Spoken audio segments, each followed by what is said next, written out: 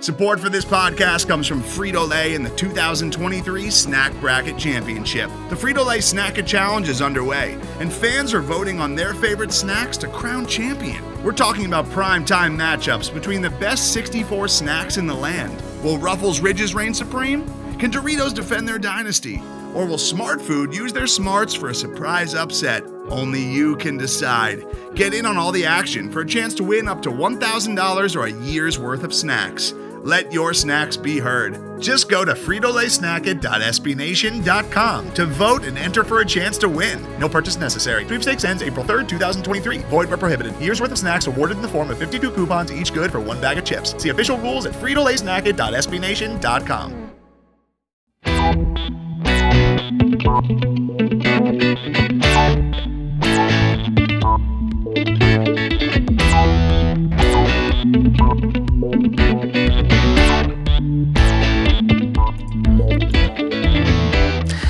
Hello and welcome back to another edition of Stampede Radio. I'm your host, Chris Blystone, and I'm joined, as always, by Jim Campbell and Chris Shepard. How's it going, guys?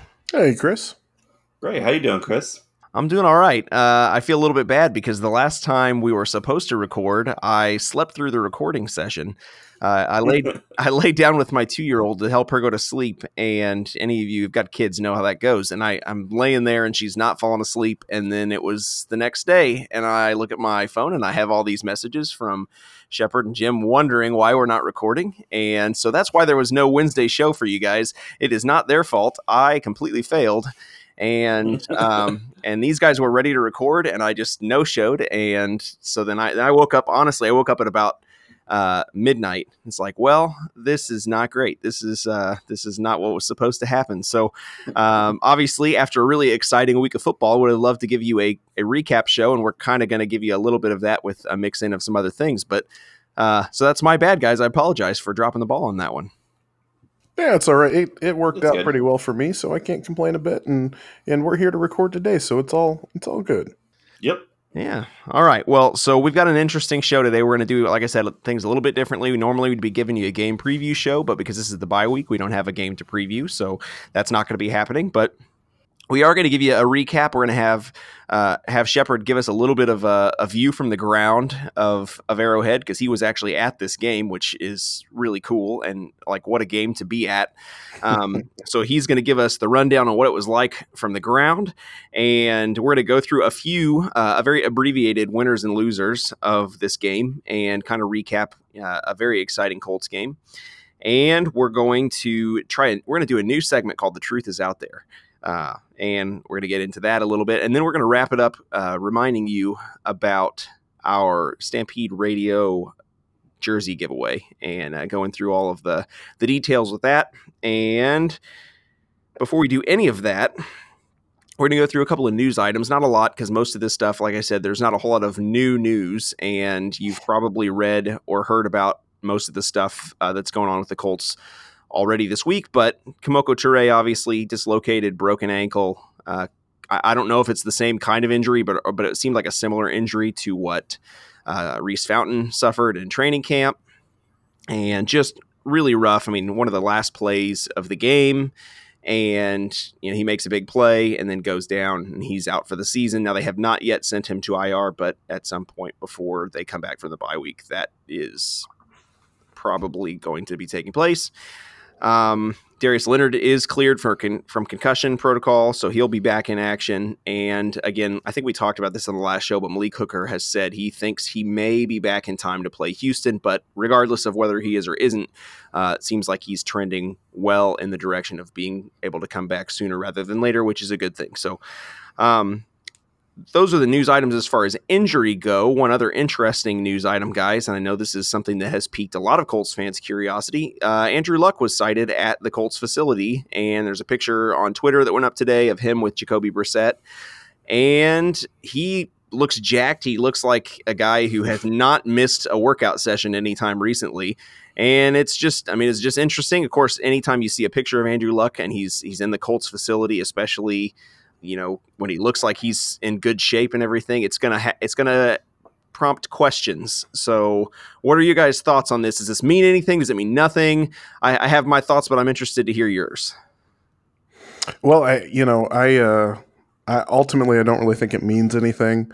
I think that Andrew Luck was pretty ready to be done playing football. It doesn't really surprise me that he still looks like he's in shape. Number one, it hasn't been that long. Your muscle's not going to atrophy that quickly unless you just stop eating and you just never get out of bed. So it doesn't surprise me that he still looks like he's in good shape. I'm assuming the fact that his wife was a Division I college athlete, they probably enjoy working out. Just guessing. So him being in shape, that doesn't really surprise me. Him being at the Colts facility, the Colts aren't going to turn him away.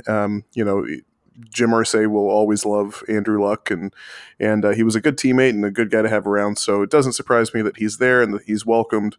And it doesn't surprise me that he wants to be there, because I think that he did want to be a good teammate and he always wanted to be one of the guys.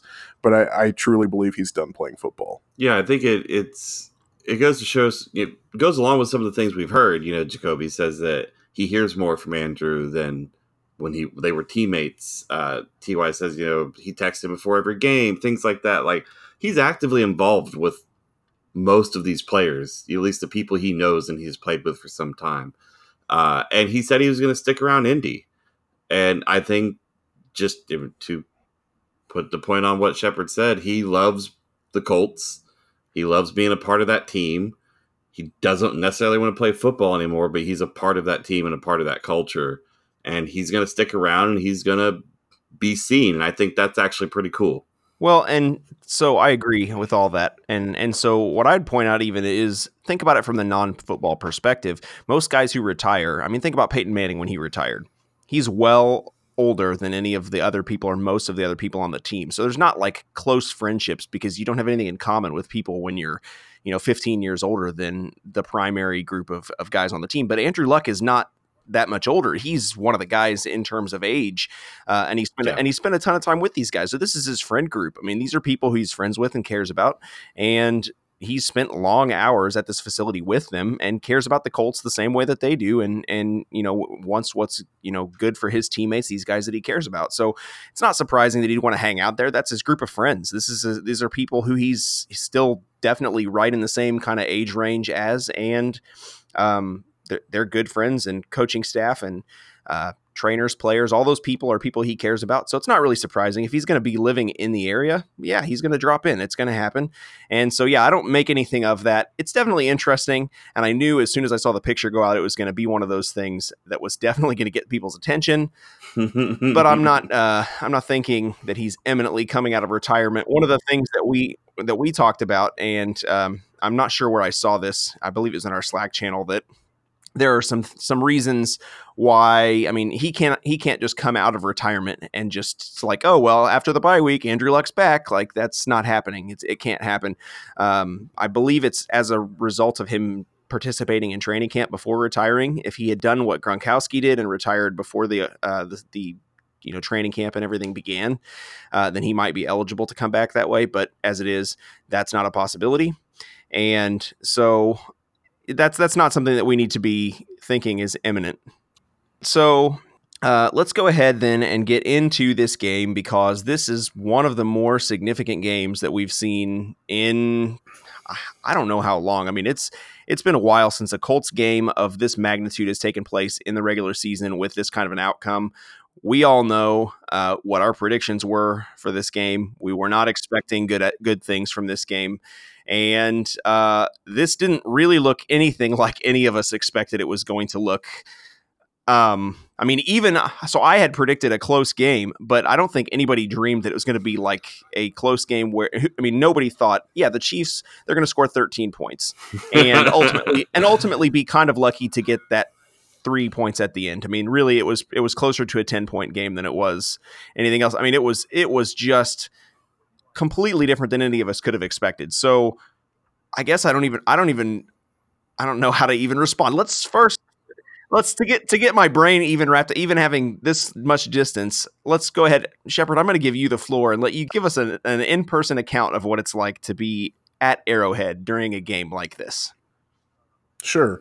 So first, before I get too far into that, I just want to say that I was definitely wrong, and this is as wrong as I think I've ever been. I take a lot of credit when I'm right, so I'll go ahead and step up, say, my bad, got this one wrong. As far as Well, to your credit, you said at least, don't be surprised. I don't know if you said maybe the Colts would win, but don't be surprised if they, at least put up a fight. Yeah, no, I And thought keep this one close. So, yeah. you did leave it open, just like you told us to not be surprised if the Raiders win that game. Yeah, but I was pretty certain. I'll give you credit where credit's due. I was pretty certain the Colts were gonna lose. So, we all were. Right. But yeah, no. So as far as being there and being at the game, I've actually been to more Colts games at Arrowhead now than I have at Lucas Oil. Anytime but 2000, was it 2012? Yeah, it was Andrew Luck's rookie year. When I was there in 2012, there were probably more Colts fans than Chiefs fans, because if you remember back, the Chiefs earned the first overall pick that year, and there was no Andrew Luck for them to draft, so it was kind of a rough year to have that pick, the famed 2013 draft. But any other time, it has been absolutely electric anytime you go to Arrowhead. They are incredibly loud. They're louder than any game I've been to at Lucas Oil, which is amazing because it's an open air stadium. So when you go in, there's no sound bouncing down off the ceiling. It's going up and out, and they're just incredibly loud. So when you go, depending on where you sit, almost every section in the stadium is standing room only. You stand for the entire game. You don't sit. It's just like being in any away stadium. You're going to be surrounded mostly by the fans of that team, and there will be you and like 5 other people in your section that are wearing blue, which I was. And anyway, you're there, and I have this policy anytime I go to a Chiefs game where I will run my mouth a lot before the game, in the first quarter, and then depending on what happens the rest of the game, I will either run my mouth or shut my mouth completely. And what that's determined on is how the Colts are doing. If the Colts are like doing what they did on Sunday and running the ball down your throat, and it's very obvious that this game is not going well for the Chiefs, I keep my mouth shut. Now, I have every reason to gloat, except for the fact that I do want to walk out of Arrowhead Stadium and not be beaten to death. So they're a nice crowd, but they would probably not be so nice if I, rubbed it in. So it was a great atmosphere. It was a great win. It was awesome to be there. I high-fived an old lady in front of me who was also wearing blue, like a lot. I think I hurt her hand a couple times. If you're listening, I'm really sorry. But yeah, it was a good time. It was really cool to see the Colts win. That when Justin Houston got his sack and the crowd booed him, I felt a little bit bad for Justin Houston. But then when he made that run stop and like effectively ended the game, and then he was like just staring down the Chiefs sideline and clearly having a good time, I felt really good for Justin Houston. So it was a fun game to be at. I went with a Chiefs fan, so I think that helped me a little bit walking out to my car. Nobody really said anything to me. Overall, a good experience, a lot of fun to be there. If every single game I go to at Arrowhead from here on out has the same type of feel, that would be great. Absolutely. It was definitely the game to be at in terms of both outcome, and it sounded like it was pretty rowdy from the broadcast. Mm-hmm. And I know the beat writers were talking about 4 hours early arriving to the stadium, and the cars are already rolling in because the tailgating is beginning. And so just seems like a very cool experience overall. And I would be excited for a chance to go back and play there in this postseason if the Colts end up that way. I think it'd be an interesting chance to get to do that again. So very cool. And I'm glad that you got to see it. Also glad you were wrong, as I know you are as well. So let's get into it real quick. And we're not going to go in too far because obviously there are a lot that can go around, but let's just throw out, we'll go through 3 winners. So who's your big winner, Jim, from this game? That if you have to just pick one, you can only pick one. Who's your big winner from this game? Oh man, I only get to pick one? You only get to pick one. Well, then I'm I'm gonna go with an easy one, and I'm gonna go with Marlon Mack. It's a good pick. I feel that's a pretty good pick, right? Yeah. I think I sent a message to you guys that he's a wizard. Yeah, I think you did say wizard. I think because watching his patience, and especially that angle where they caught where he's about to get double teamed in the gap, and he's just like, nope, and magically sidestepped very smoothly around it, and I was mesmerized the whole time watching him run. It was fantastic. I'm not sure if he was a wizard or if he was Nightcrawler from the X-Men and he was just teleporting back and forth. Oh my, because he did have that kind of, you got it. That's it. I missed it. Dang it. Because, yeah, I mean, I know exactly which run you're talking about. There was one where he just skipped back and forth until all of a sudden there was a hole and he was just like, peace, I'm gone. And like those two dudes were closing him and they had no clue where he was going. Absolutely no clue. He has somewhat transformed his running style because that was not how he was 2 years ago. I mean, he was a different running back, and he has become so patient. And so Greg Rosenthal on the Around the NFL podcast mentioned this, and I've been saying this about him for a while. If you go back and watch old Frank Gore tape, I think that's what Marlon Mack looks like. He's not the most explosive back on the field, but he runs patiently. And he makes good cuts, and he gets some wiggle, and he gets positive yards, and he just followed his blockers and made good decisions in this game.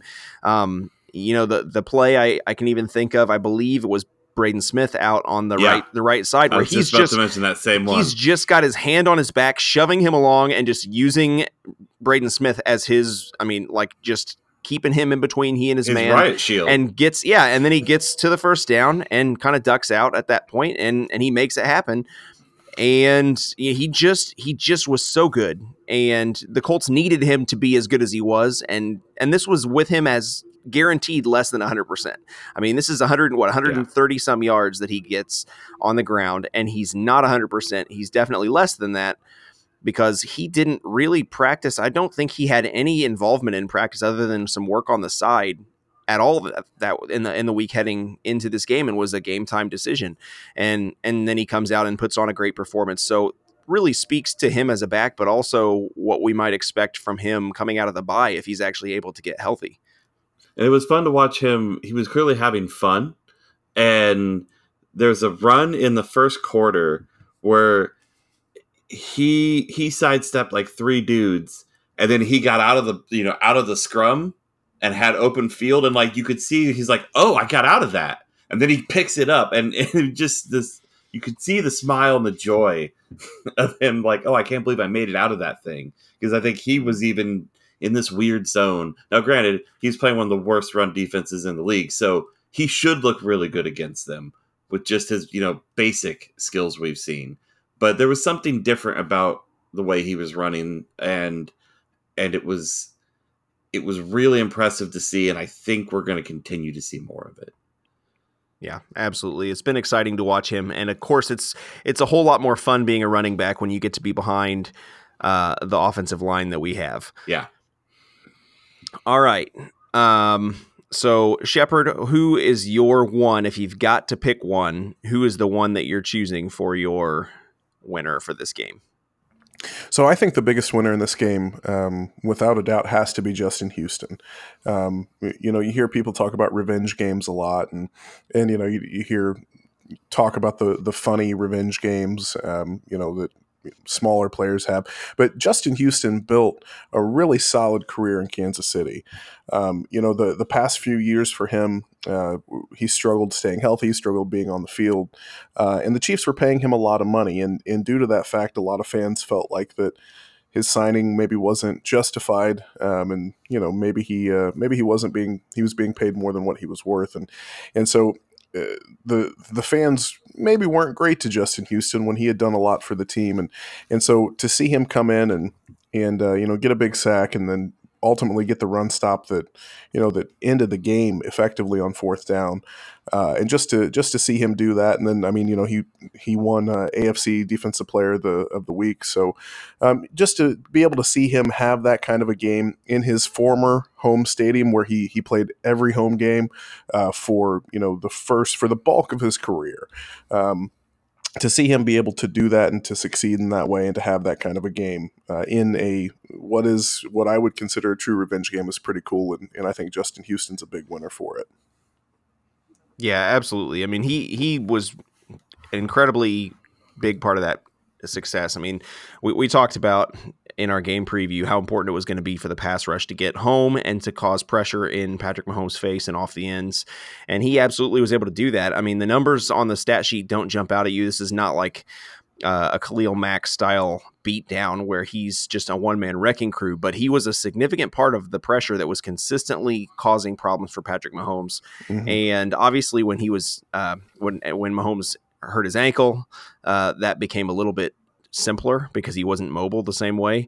But I mean, he was a big part of the success that the defense was able to find because they were not he was not constantly holding the ball for 5 or 10 seconds or some ridiculous nonsense that sometimes was happening earlier in the season when they just were not getting a consistent pass rush.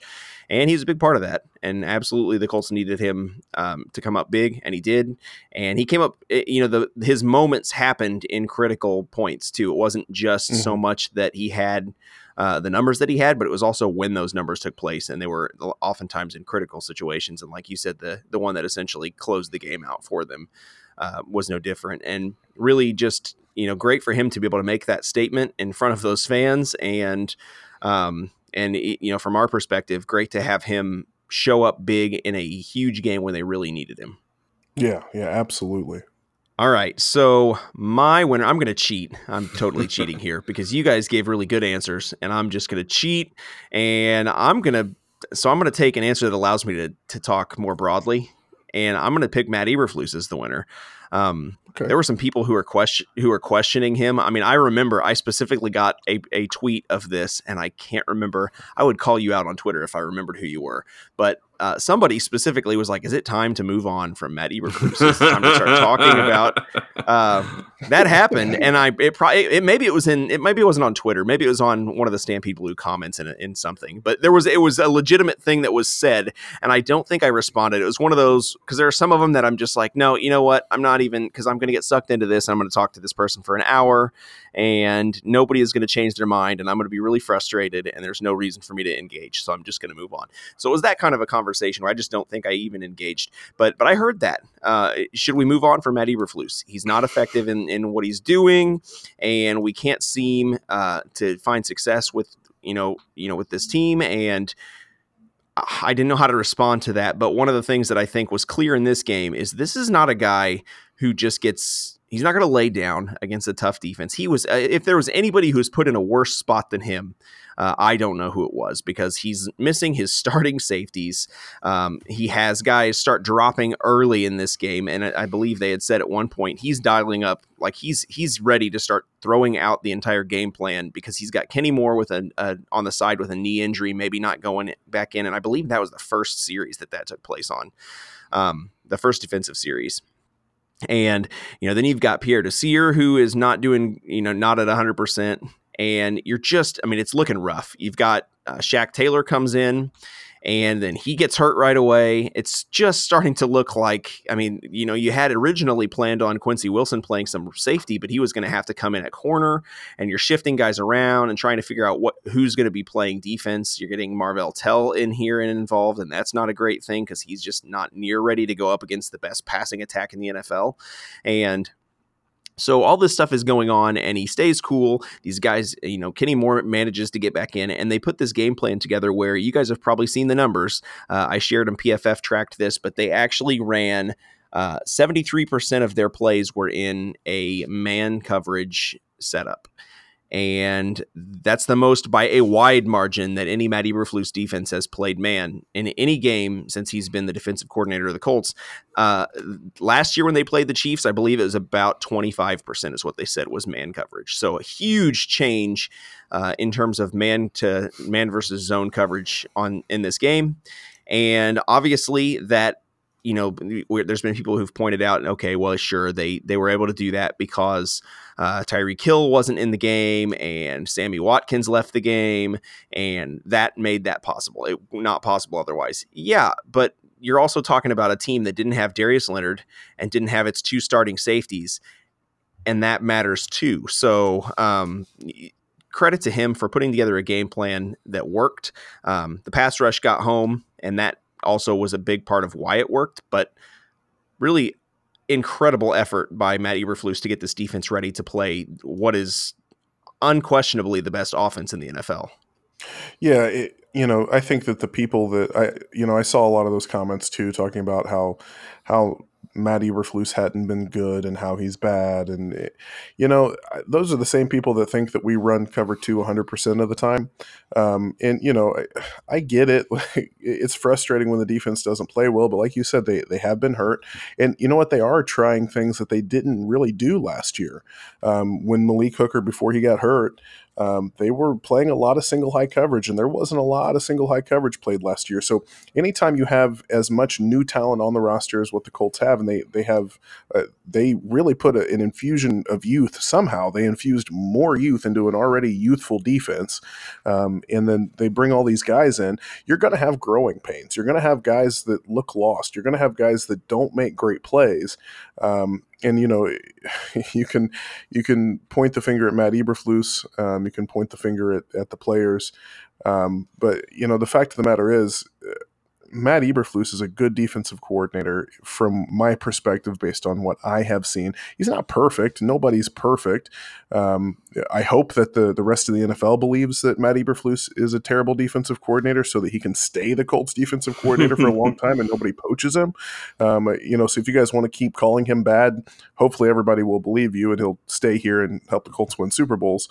But I don't think that's going to happen. I think Matt Eberflus is going to help the young guys develop, help those guys come along, and at the end of the year, I think that we might be looking at having to hire a new defensive coordinator, not because we're firing him, but because he's getting a shot at a head coaching position somewhere. So I think that Eberflus was definitely a winner from this game, and Chris, I don't think that answer was cheating. I think it was a pretty solid answer. No, he definitely made my list too, and just a credit to getting this young, not very healthy crew of dudes together to do something you really haven't been asking them to do as much, or in some cases they don't, they rarely do with as much man as they did play this time around. And so getting them in an uncomfortable position, but he felt that was the way to win, and they bought in, which is a testament to his coaching on top of that, and the coaching staff in general, that every player on this team seems to be bought in and are willing to do what they're asked to do to win. And I don't think it's been a scheme problem from what I have seen. I think it has been an execution problem here and there, but these are a bunch of young guys and they haven't all been particularly healthy. So a year and just barely a half in, and you're ready to toss him when there were talks that he might get poached as a head coach coming out of last season. That's insane to me. Yeah, I mean that's fans for you. They're just going to do that. So I know, but still, yeah, come on. Okay, so there were many more winners. This was a great game. There were so many good efforts that would be worth mentioning, and we have mentioned, and I wrote a winners and losers piece, and I could have probably written something positive about every single player that was on the field, because there really were moments. I mean, you don't win a game against a team like this without that. And yes, there were extenuating circumstances, and if you've undoubtedly heard Chiefs fans putting together every excuse in the book for why their team lost, and it is what it is. There's going to be that. There's always going to be excuses, but ultimately, great team effort doesn't happen unless everybody is playing really well.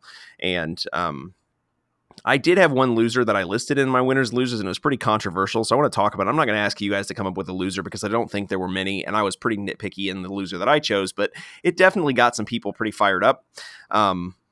And so I put Jacoby Brissett as my lone loser in this game. And I said that relatively lightly because in a game where you beat a team that you have no business beating on the road in a crazy game, you really don't have a whole lot of room to label anyone, let alone your starting quarterback, a loser. But Jacoby Brissett, in terms of through this part of the season, I feel like he may be a loser in that I have been more and more convinced as the season has gone on that he is not the guy. I'm not closing the door on him as the guy going forward, and he's played fine and well enough to win games, but also not well enough to make me think that the Colts shouldn't be investigating his replacement in the draft this next year. So, I mean, he threw a pick. He did the same kind of thing that he's done before. He stared the receiver down, didn't make he could have still made a throw that would have completed that pass, even in spite of him, giving away what he was doing, but he didn't make that throw. Tyrann Mathieu intercepts that ball that should be a touchdown to Eric Ebron. And I'm not, he didn't just make it as a loser because Eric Ebron is on my fantasy team. And, that's not the only reason that I'm pinning him with this loser label here, but he's just done things like that. He hasn't quite made the throws he needs to make. He's missed guys that are open downfield that he's not seeing because he's either not getting through his reads or he's just not looking at one side of the field, or he's locking in on one guy he wants to go to, whatever it is. I don't know the reason for it, but he's not seeing some of those guys where he ought to and making the plays that you need a franchise quarterback that you're going to stick with in the long term that you need them to make. So I don't know. I'm not ruling it out yet. I'm not closing the book on Jacoby Brissett, but I'm still not convinced at this point. And as the season goes on, I'm becoming more convinced that the Colts need to continue looking. And that's the takeaway that I had from this game, was that Jacoby Brissett wasn't the reason this team won. They just weren't. He wasn't the reason that he just didn't cause them to lose either. So I guess to me that kind of hung a loser label on him as much as there could be one in this kind of game. I had a few, and he made the top of my list as well for pretty much every reason that you stated. I don't know if I'm as far out on him as you are at this point. I still think he's pretty darn good, but he just keeps doing the same things over and over, and maybe they're getting a little bit worse, and so it is getting worrisome for me. And our red zone passing offense is bad. Or at least it was the other night, and our whole passing game in general is kind of off, and I know that's not 100% on him, but he is a factor in that. What are your thoughts on that, Shepard? So as far as Brissett goes, he definitely didn't play great on Sunday. So if you want to throw him on the loser list, that's fine. I don't have a problem with that. As far as who he is as a quarterback and what he's got, first, I think that number one, I think that he will continue to improve and grow with Frank Reich. So I don't think Jacoby Brissett's a finished product. I don't think he's going to turn into the second coming of Dan Marino. But he can get better. How much better? I'm not sure. But as he grows and the system grows around him, he will improve and he will play better. With that said, he hasn't played poorly. I really hate it when people point to the stats and just say, well, look, he's played great because he's got so many touchdowns and so many interceptions. And yeah, to a certain point, there are baseline stats that can kind of tell a little bit of the story, but stats without context are almost always meaningless. Jacoby Brissett has not been a superstar quarterback. What he's been is a guy good enough to go out, make the right reads most of the time, make a lot of safe throws, make a lot of high percentage throws, and he's done what the team has asked him to do at a high enough level he's not going to, like you said, he's not going to win games on his own. So as long as he goes out and does his part, plays his role, and doesn't do anything to lose the game, as long as Chris Ballard continues to add depth and talent every single year at every other position, the Colts can still be contenders. obviously the best way to be a consistent perennial playoff contender. If you get in the playoffs, you've got a shot, right? Like that is what it is. Every couple of years we see a team make the playoffs that definitely isn't the best team in the league, but they usually have a franchise quarterback, and they get hot at the right time and they make a run. So if the Colts can do that, their best chance to be able to do that year in and year out is with a franchise quarterback. I don't think Jacoby Brissett is a true franchise quarterback. With that said, he's good enough to win a lot of games, and he's good enough to do a lot of the things that we need him to do to keep this talented Colts team in a lot of games and to not lose any. So, we could do a lot worse than Jacoby Brissett. I'm not in a hurry to replace him for, just the first guy that we kind of maybe think might be something in the draft. I wouldn't be in a rush to replace him because, as soon as we do that, you can talk to fans of a lot of teams that have gone through 15, 20 quarterbacks before they find a guy that they think might be their starter. So, we could do a lot worse than Brissett. It is something that certainly eventually will need to be upgraded if we want to be perennial contenders. But just as far as what he can do on a football field, he plays solid. He's a great leader, and we could do a lot worse than Jacoby Brissett. And one of the reasons I'm not, like I said, completely out on him at this point, saying we need to also find a replacement, but I have some concern is how many games has he actually started? Right. Yeah. 20 something. Yeah. And 16 of those were in a really bad situation. Mm-hmm. So as far as I'm concerned, we need to treat this as the rookie season. My issue is, I see some things consistently popping up that I would like for him to clean up, but 20 some games in, the jury's still got to be out on this guy for some time. But I don't want to, see regression in general. I want to see him improve, and I hope he will. But the passing game has not been great, and I think we can go into some of that in our next segment. And like I said, it's not all him. Other people have to step up. He has made some great throws that should have been catches, and they weren't. And those are not his fault. And so the numbers, like you said, Shepard, without context, don't tell the whole story. Right. Well, and so I want to be clear, too, because it seems like a lot of people have taken my perspective, and I know it was kind of a hot topic in my winners and losers story that I was just, taking shots at Jacoby Brissett or anything like that. That's not my point. My point actually is that the Colts are in a really good spot because they have a chance to go out and get a guy who they think could be the next franchise quarterback and sit them behind Jacoby Brissett. And they've got their, Alex Smith kind of a quarterback who's a good quarterback, honestly. I mean, who's a player who can do a lot of really good things for the team. And like you said, when the team is good around them, they're going to win a lot of games with Jacoby Brissett. But if they have a chance to get a guy who they think can take them to the next level, they have the opportunity to go and get them. So they're in a really good spot there. I don't think they need to be, like you said, in a hurry to be gone from Jacoby Brissett. They don't need to do that. They can wait and be patient and get somebody who they really feel good about. And I think that they will. Chris Ballard likes competition. He's not going to just, throw up his hands and say, well, good enough. I mean, that's not what he does.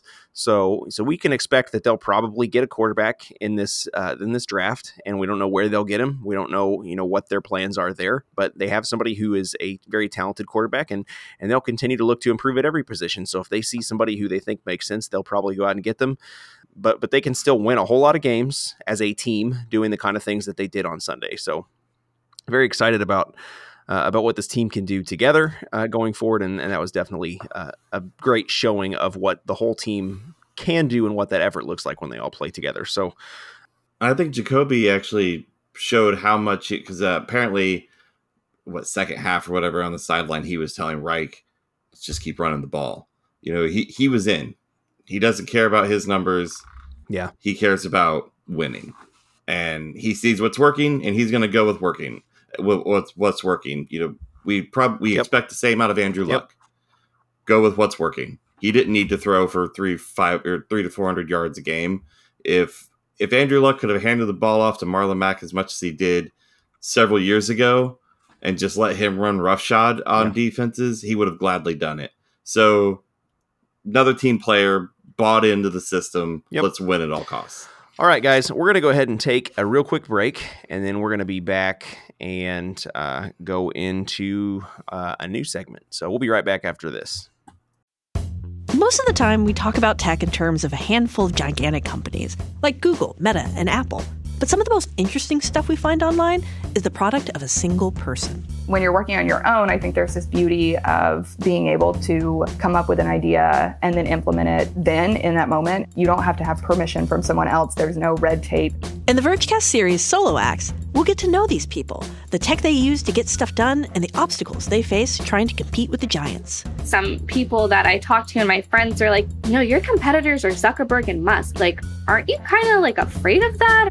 Every Monday, our friend Ashley Esqueda will be curating and hosting these interviews and sharing with us what she's learned. I can't believe the McRib locator was originally a tornado locator. Right. Pretty wild. Listen to our Solo Acts miniseries now in the Vergecast feed, anywhere you find podcasts.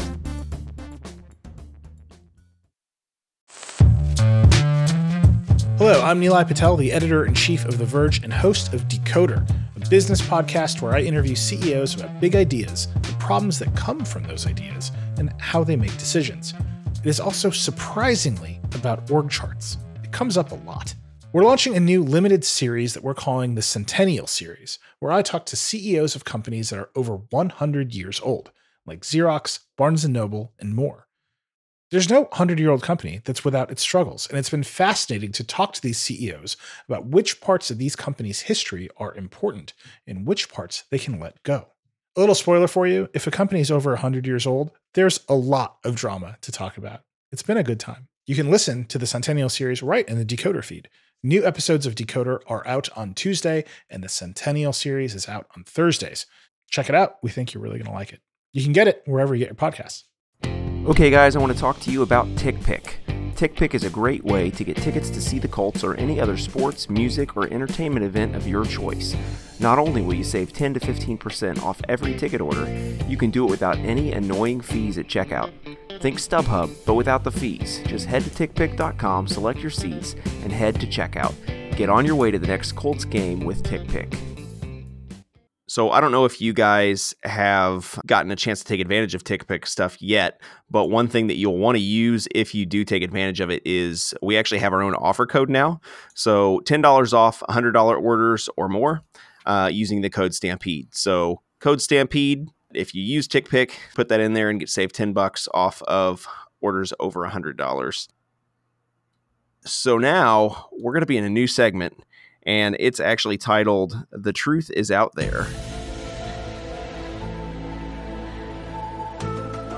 And so what we're going to do here in this segment, guys, it's kind of poorly defined.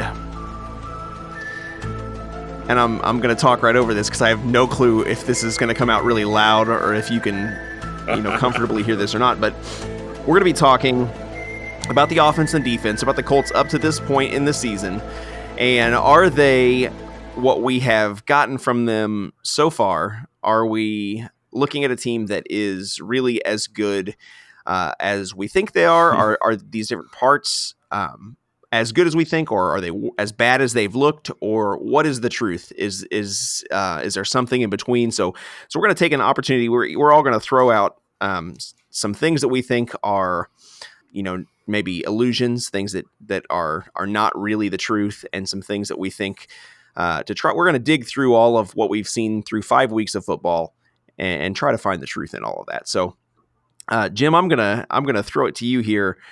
And what have you got that you think is? I'm gonna let you search for the truth. I'm gonna let you look for your thing that you think is true here about the Colts that we've seen so far, whether it be something that we've seen that was an illusion and you think you know what the truth is, or whether you think that something we've seen is the truth about what this team is. So specifically starting off on offense? Wherever you want. You can go with it wherever you want to. Okay. I think the illusion is that this team cannot stop the run. All right. I'm interested. And I say that. Now, we know week 1 they were not good, kind of all around, especially in the run game. Mm-hmm. Not great at stopping that. But with Sheard back in, We're seeing dudes starting to get healthy again and we didn't play a great running team, but we did not allow them really to run at all. And we got after the quarterback. So we kind of took everything away from them for the most part. And I think that mentality and that momentum is going to carry over as guys get healthier. This defense is going to get even better, and we're going to tighten down on the run again. And we're going to actually be a run stuffing team going through the rest of the season. Yeah, I mean, that's really interesting. And I'm not going to step too much into this because it kind of ties into something that I said, or that I'm going to say for mine. But I that's really interesting because it's just not been good so far. And it was a strength of this team last year. So it's just kind of confusing. And it's hard to know because we've got, at this point, we've played several teams that had beat up offensive lines. The Chiefs obviously did, and their offensive line hasn't been great so far this season anyway. So it's hard to know. I mean, they don't have anyone on their in their backfield that makes you think they ought to be able to run really effectively against the Colts or against any team. But we've given up runs to teams that were not very good in the run game and had beat up offensive lines. So it's hard to know what is the real thing, but I'm going to definitely be interested as the back half of this season goes to see what this team really looks like. Cause we're going to play some teams down the stretch that are going to be, I mean, I don't know that we're going to play anyone like what we played last year. I mean, we had a run of some pretty good running backs last season, and we're not going to play anything that's going to come close to that, but it's going to be really interesting to see how the back half of the season looks, to see which version of this team is the real one. And Jim says, the running game, that's not going to be happening against this defense all season long. It's that our run defense is legit. So that's interesting. I'll be curious to see if that's true. I hope so, because I think we're going to see more of Kari Willis after this bye. We're going to see more of George Odom. And, I kind of became a George Odom fan this last Sunday. And I never thought I'd actually say that. But I think those two, and then getting Malik Hooker back, to be that single high safety. But when we need to load up the box, I think we got two guys who could do it. And with the way this team was actually getting after the ball again, reminiscent of what they were doing last year, that spark seemed to be there. And so I have high hopes. I came into this game real down, and I'm not going to be try to be too pie in the sky coming out of it. But I see a life in this defense that I had not seen in the previous 4 games. All right, Shepard, have you got yours? Yeah. So my truth, I'm gonna go for a truth on offense. So my truth on offense is that the 2019 Indianapolis Colts are as physical of an offense as what they appeared to be against Kansas City. This is another one we've kind of seen them go back and forth, and they haven't been able to necessarily move the ball on the ground, and I think that a lot of that is due to game circumstance and just some of the things that they were trying to do throughout some games earlier in the year. But I truly believe that this is the identity that they've wanted to have. They went out and they were able to execute it perfectly against a not great front seven, right?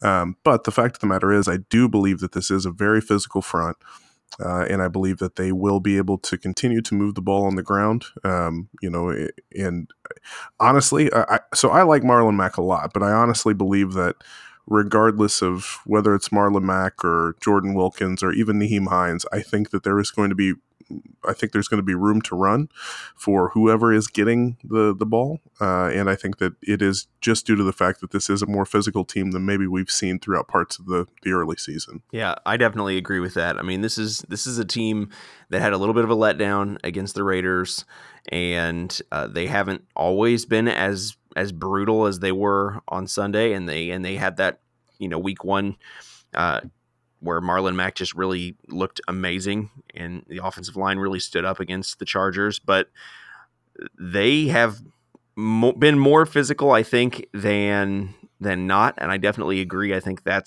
is more representative of what this team is. And somebody said this, and I don't know where it came from, but it made me laugh because it's absolutely true. This is exactly the kind of offense that Chuck Pagano wanted to run. This is exactly the kind of team that he envisioned having and could never build. And this is a physical smash mouth team that can absolutely do a bunch of different things depending upon how they need to beat you. I don't think that we should expect to see this team do exactly what it did against Kansas City in every game, because that's not the way that they need to play every team that they're going to play. But I think they're a team that has that capability, and they're going to be physical up front on the offensive line. That's going to happen every week, and they're going to try to run the ball, go over 100 yards on you every single week, regardless of who you are. And I don't think it's just the offensive line either. They're getting good physical blocking from the receivers and from the running backs. And the tight ends. Yeah, and the tight ends, yeah. And even, Ebron's been getting in the blocking game somewhat. Like, everybody seems to be bought in on that scheme. I know I keep coming back to that phrase, but I don't think I can say it enough. They're all in on this. And, seeing Mac pick up some of the blitzes that he did, and like I said, seeing the receivers like Pascal really getting down there and helping out in the run game and the blocking scheme is awesome to see across the board. Yeah. So the thing that I think is true about this team, the truth that's out there on this Colts team, is that I think that this defense, and I made this kind of observation, I think, on the game preview show or the earlier show in the week. This defense is, I think, what we saw last Sunday. And I know that that's an easy thing to say, and it sounds like I'm just, jumping on this, hype train that's just taken place. But I think one of the things that I made this observation on one of those shows was that the veterans have been the ones who've played bad. The poor performances have come from those veterans who we witnessed play better. We knew that Kenny Moore is a good sound tackler, but he was overrunning players and missing tackles. We knew that Anthony Walker had played better in prior years. We knew that, and maybe not, great, but he played better last year than he's played so far this year. We knew that Pierre Desir had played better last year than he's playing this year. Several of these players had better seasons last year and looked better overall than they did last year. And I think, getting Jabal Sheard back made the defensive line look a whole lot better. And he was back for full-time snaps. Basically, he wasn't in the whole game, but he was in about as much as it was normal for him last season. So having a full workload changed what it looked like up front. And, getting Darius Leonard back is going to change what the responsibilities look like for Anthony Walker, even if he's probably going to have to share some time with Bobby Okereke, who, by the way, definitely should have been, he deserved credit for being a winner because he was stupid in coverage downfield on Damian Williams, I believe, where he was, like 25 yards downfield and right in step with the running back. Yeah. But anyway, I think that because of what we've seen from these veterans before, and because of what we saw from them on Sunday, I think that's what's reality. I think that's not an illusion. I think that is what it is. I think we can expect that more often than not. I'm not saying that they're going to play that well on defense across the board every week, but the guys who are playing well over the past couple of weeks, Khari Willis was probably the best defensive player over the past 3 weeks, in total. And that's a problem. Not because Khari Willis played badly and he's the best one, but just because nobody else was really playing very well until this past week. And I think that's more the reality. I think that's more what we can expect to see going forward, is that those veterans are better than they were showing over the first couple of weeks of the season. And so we can expect them to raise their level of play. And then when you add in great rookie performances like Khari Willis and really this guy we keep, Rock Ya-Sin does not get talked about very much, and somehow he's got this starting role as a corner, and we just don't talk about him. And I know he hasn't been great, but this is a guy who has come in now and has just taken over starting cornerback responsibilities as a rookie, and that's not a small thing. He's taken on really tough players. I mean, he did really well in several of his games where he started every defensive snap. He's done really well. He hasn't given up these back-breaking plays where you just look and go, man, this guy just got picked on. No, he hasn't done that. And he's played good quarterbacks, and he's done well against good receivers. And that's impressive. I mean, when you look at how young these guys are and you look at some of these rookies and how well they've played, and then you add in, hey, these veterans could bring their level back to the norm, or at least closer to that. I think that's more the reality, and we can expect to see this defense be more sound tacklers, keep the play in front of them and keep contained like they did last season, and get some pressure on the quarterback. Now, how Kamoko Toure going out impacts the pressure on the quarterback part, I don't know. But in terms of the run game, I think this was more indicative, and this is why it kind of ties back to what you said, Jim. I think this is more indicative of what this team looks like because they were good tacklers, they swarmed to the ball, and they created turnovers. That's what they did in this game that made things happen, and that's what they did all of last season that made things happen, and they hadn't been doing it so far in this season, and that's what makes me think this is the reality that we can expect to see over the coming weeks for this defense. Yeah, I think so. I think that's realistic, and I think that it's something that you've got an adjustment period, and everybody's going to come back and kind of start to play like we know that they can play. It's going to be, hopefully, if we're right, it's going to be a lot of fun to watch. Yeah, I mean, they've been, and like we mentioned earlier, they've been changing it up a bit. This is not the exact same scheme they ran last season, so everybody is kind of getting used to a bit of a different playing style than especially the veterans and what they played last season. And so we're seeing adjustments being made, and I am excited for the rest of the season on the defensive side of the ball, because I thought, like I said earlier, what we saw on Sunday, I think is a good portion of what we can see going forward. Also, and this is a note of encouragement, so the Colts come out of the bye and play the Texans, who we absolutely know we can hang with. Regardless, the Texans are a very good team, but they're the Texans. We play them close, and we'll have some level of success against them no matter what. But after that, we have 3 games in which the combined record of our opponents, they have 2 wins combined amongst the 3 teams that will be playing: the Broncos, the Steelers, and the Dolphins. So there's a pretty good next 4 games lined up for us to have some success, and the defense should not have a whole lot of stress about any of those teams other than the Texans. So definitely that's encouraging. It'll be really interesting to see how the defense looks over that time. I have one more that I want to talk about, because this is definitely one that we just, I'm not sure we know the answer at this point. So I want to know what you guys think is the truth. Is Adam Vinatieri back, or is he not back? There's most of me wants to say after Sunday, yep, give him credit, he looked good. Do you guys think this is an illusion? Are we going to see this resurface and rear its ugly head at some point in the season, or is he back? No, I think he's back. Just watching him kick all game long, the ball was coming off of his foot really well early in the season. Even when Vinatieri managed to limp one in, the ball came off of his foot really weird. It didn't look right. And what I saw on Sunday was a guy who was confident. The ball came off of his foot and was true all day long. Even in warm-ups, he looked good. The ball was flying well. I believe Adam Vinatieri's back. Yeah, I agree too. I mean, he did the professional thing. He went back and looked at film, said, okay, I'm doing this. I need to adjust this. They came up with a plan of him kicking less in practice and things like that, because he's, old.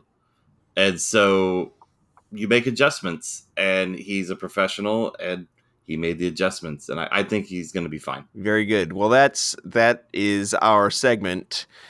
The truth is out there.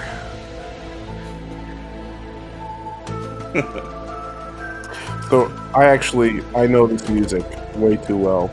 I know I haven't written any conspiracy pieces yet this year, but this was my phone's ringtone for several years. That's fantastic. It doesn't surprise me at all. It does not surprise me at all. But yeah, I couldn't help myself. I thought we needed to have a little bit of something different for the bye week as we go into it, and I'm sorry for all of you if you think that segment totally crashed and burned, but it gave me an opportunity to throw that sound drop in there, and so I decided to do it. So I thought it was a good conversation. It was fun. So what I want to talk about now before we get out of here, guys, is our Stampede Radio Jersey giveaway.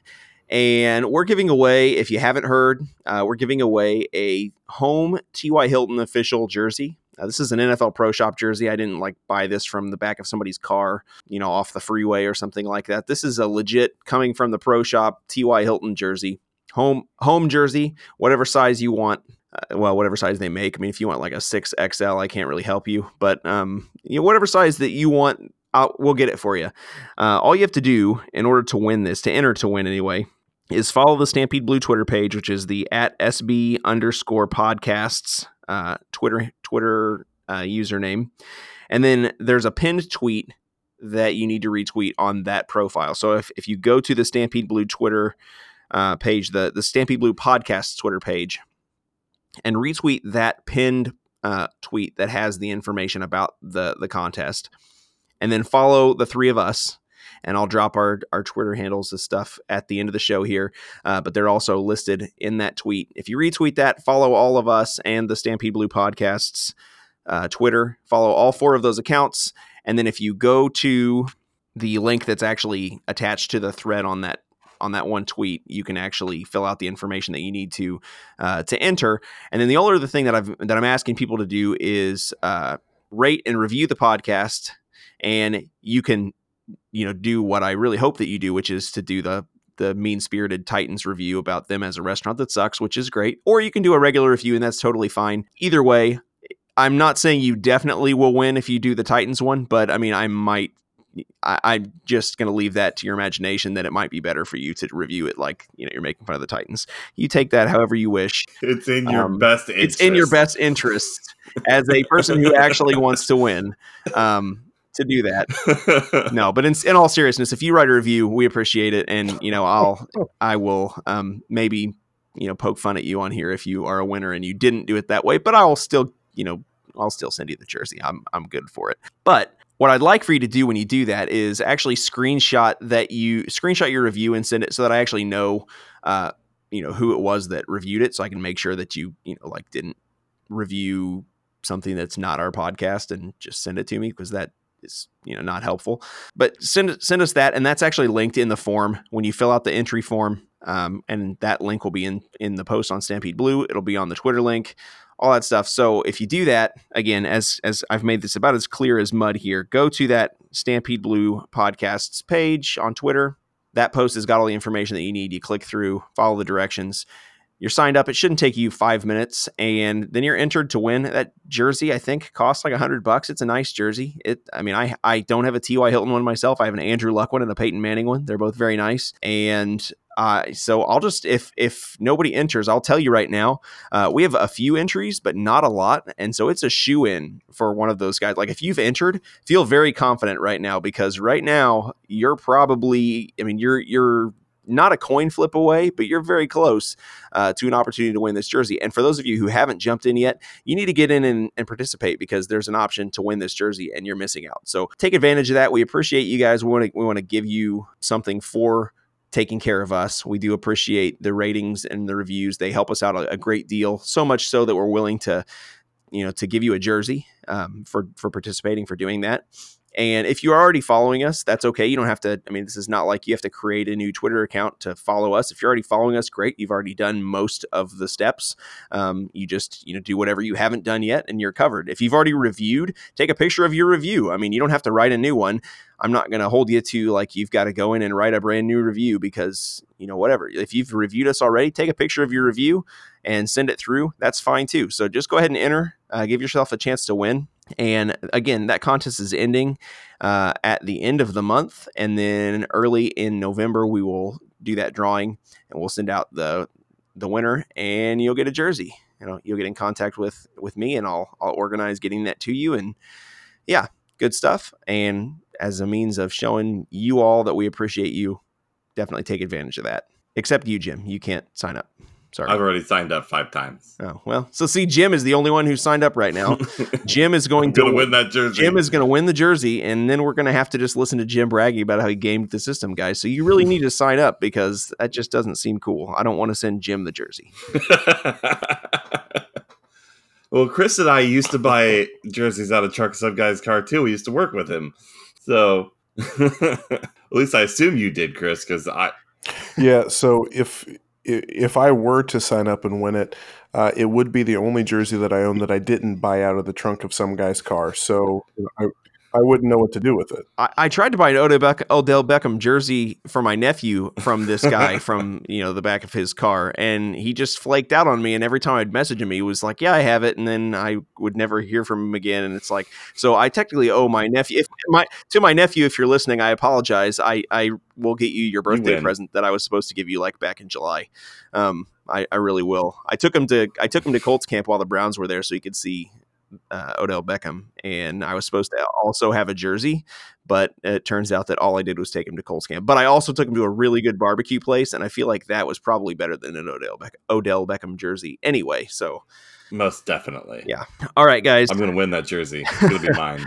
That's all for us. We're going to get out of here. But like I said, go fill out the stuff, get entered into that contest, give yourself a chance to win. Stampede Blue Podcasts on Twitter is where you need to go to find out all the information there. And you can check out the Stampede Blue post when this podcast drops. You can check that out and it'll have all the details included as well.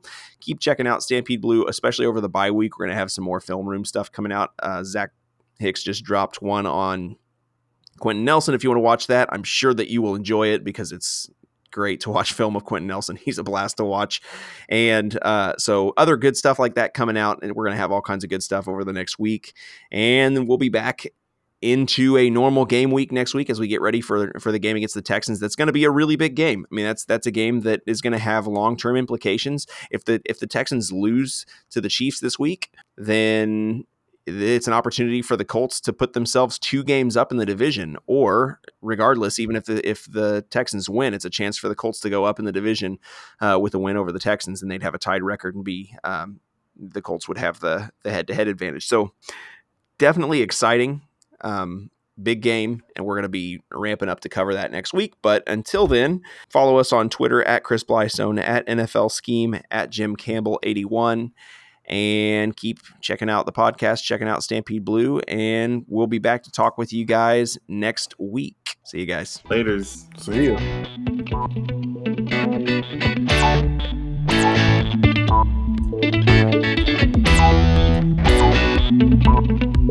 you.